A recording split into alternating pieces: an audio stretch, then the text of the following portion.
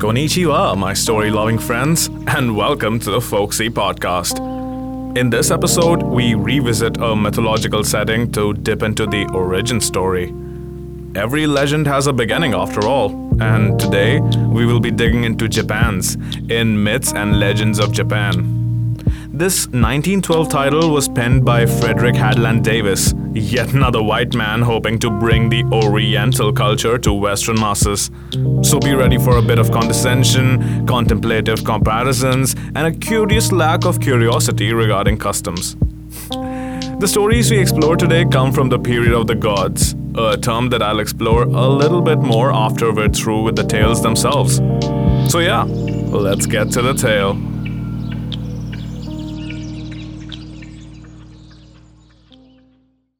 In the beginning. We are told that in the very beginning, heaven and earth were not yet separated, and the yin and yo not yet divided. This reminds us of other cosmogony stories.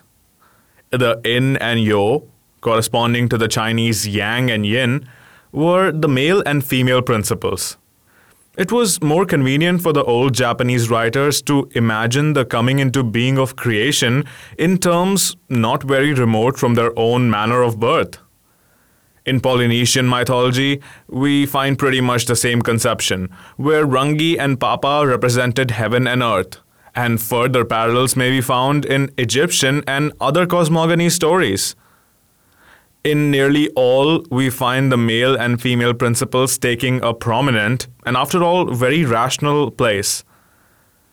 We are told in the Nihongi that these male and female principles formed a chaotic mass like an egg, which was of obscurely defined limits and contained germs.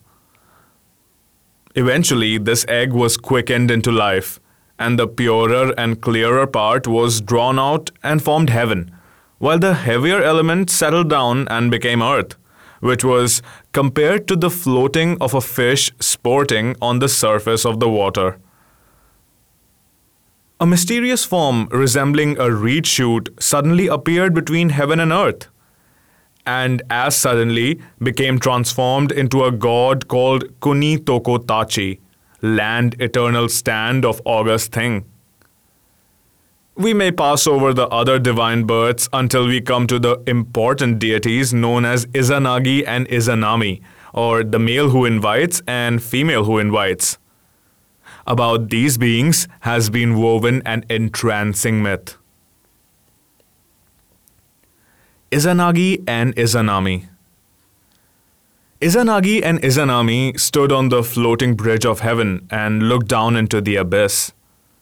They inquired of each other if there were a country far, far below the great floating bridge. They were determined to find out. In order to do so, they thrust down a jeweled spear and found the ocean. Raising the spear a little, water dripped from it, coagulated, and became the island of Onogoro-jima, spontaneously congealed island. Upon this island, the two deities descended. Shortly afterwards, they desired to become husband and wife, though as a matter of fact, they were brother and sister. But such a relationship in the East has never precluded marriage. These deities accordingly set up a pillar on the island. Izanagi walked round one way and Izanami the other. When they met, Izanami said, "How delightful! I have met with a lovely youth." One would have thought that this naive remark would have pleased Izanagi, but it made him extremely angry, and he retorted, "I am a man, and by that right should have spoken first. How is it that on the contrary thou, a woman, shouldst have been the first to speak? This is unlucky. Let us go around again." So it happened that the two deities started afresh. Once again they met, and this time Izanagi remarked, "How delightful! I have met a lovely maiden."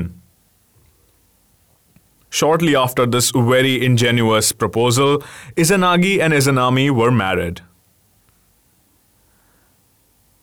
When Izanami had given birth to islands, seas, rivers, herbs, and trees, She and her lord consulted together, saying, "We have now produced the great 8-island country with the mountains, rivers, herbs, and trees.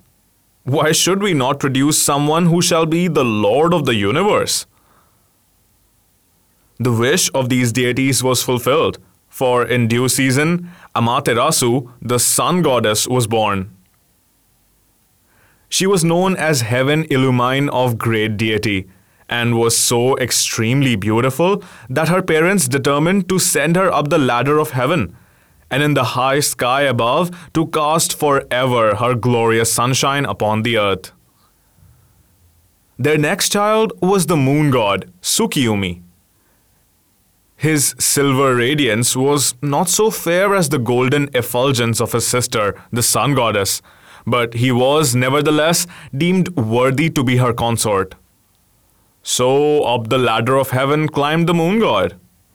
They soon quarreled, and Amaterasu said, "Thou art a wicked deity.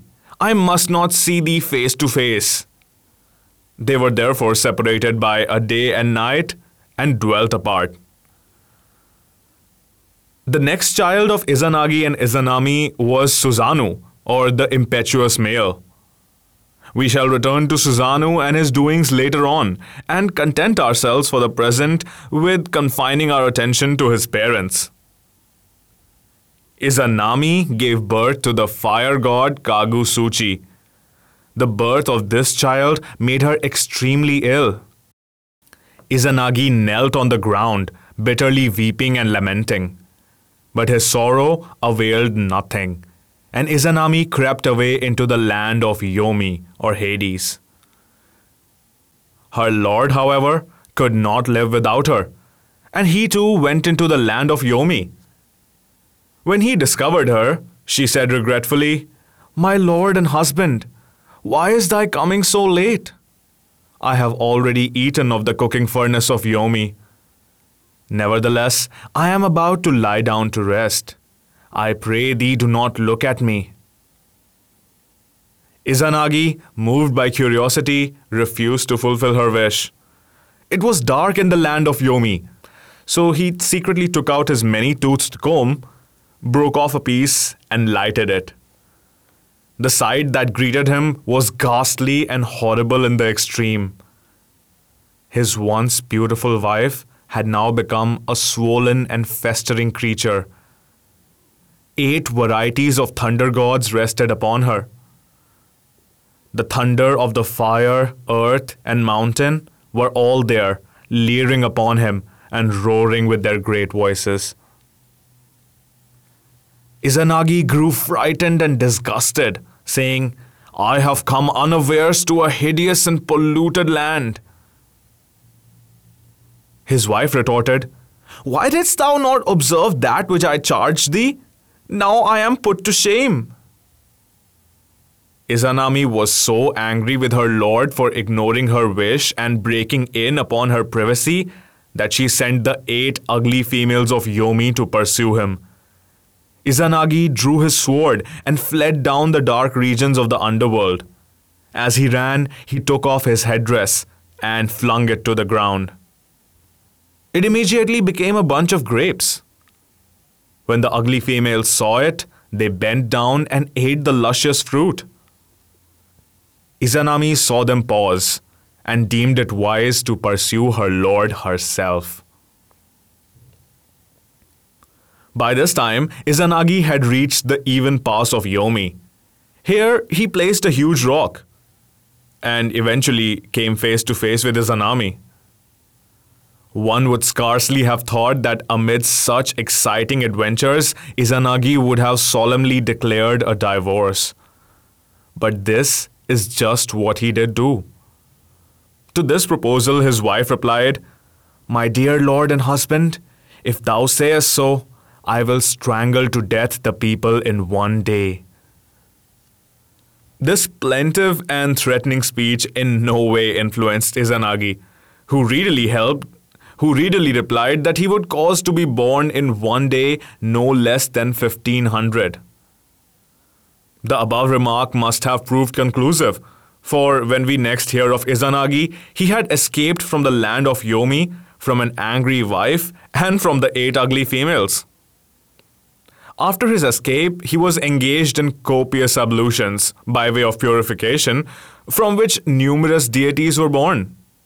We read in the Nihongi, after this, Izanagi, his divine task having been accomplished and his spirit career about to suffer a change, built himself an abode of gloom in the island of Ahaji, where he dwelt forever in silence and concealment.